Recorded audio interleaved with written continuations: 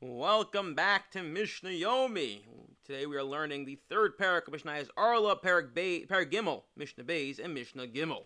And we are continuing learning about utilizing Orlah in the processing of items. In our scenario, we're using the Klibi Orlah, the skins of the Orlah fruit, the peels of Orlah fruit, in order to make a dye, which we then use to dye a beged. And as we learned yesterday, if you dye clothing with Orlah, the only recourse, assuming you can't remove the dye from the clothing, is to burn it.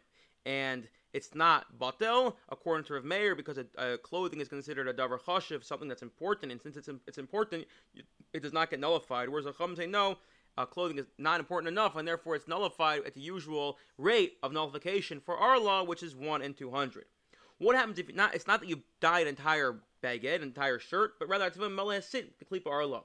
You dye a string, you dye a thread, which then you weave into a garment, beged.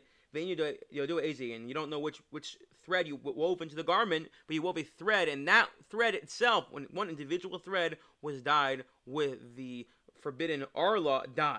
Now it's important that we mention it's moli hasit. It's the length of a sit. What's a sit? So a sit's actually a biblical measurement. It's found in the Torah itself when it's defining the length of something that's significant when it comes to the mlacha of weaving on Shabbos. So the Gemara uses this measurement of a sit. How much is it? So it's the amount, if you take your index finger and middle finger and you spread them out as far as possible, that is a sit. Or if it looks like 3-4 inches, I guess. Maybe 3 or 4 inches, or so, depending how big you are. But roughly around that. So if you have this sit of thread, that 3 or 4 inches piece of thread that is dyed with the klipi arla, with the arla, and you don't know which one it is. Or Meir Omer Yalik Beged, the entire beged has to be destroyed.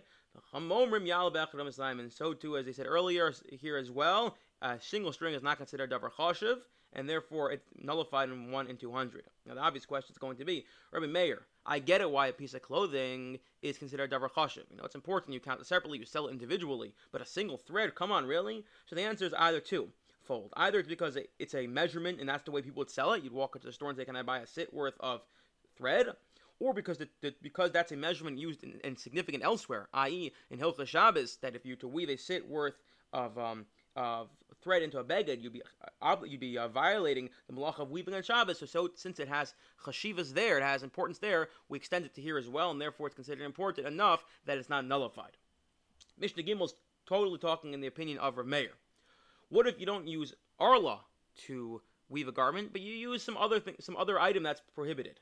Let's say you have a bechar. The bechar is the firstborn animal, and it belongs to the Kohen, and you take the wool from it, the length of a thread, and you weave that into a garment. You have to burn the beged. Why? Because it's forbidden to have benefit from the wool of a bechar.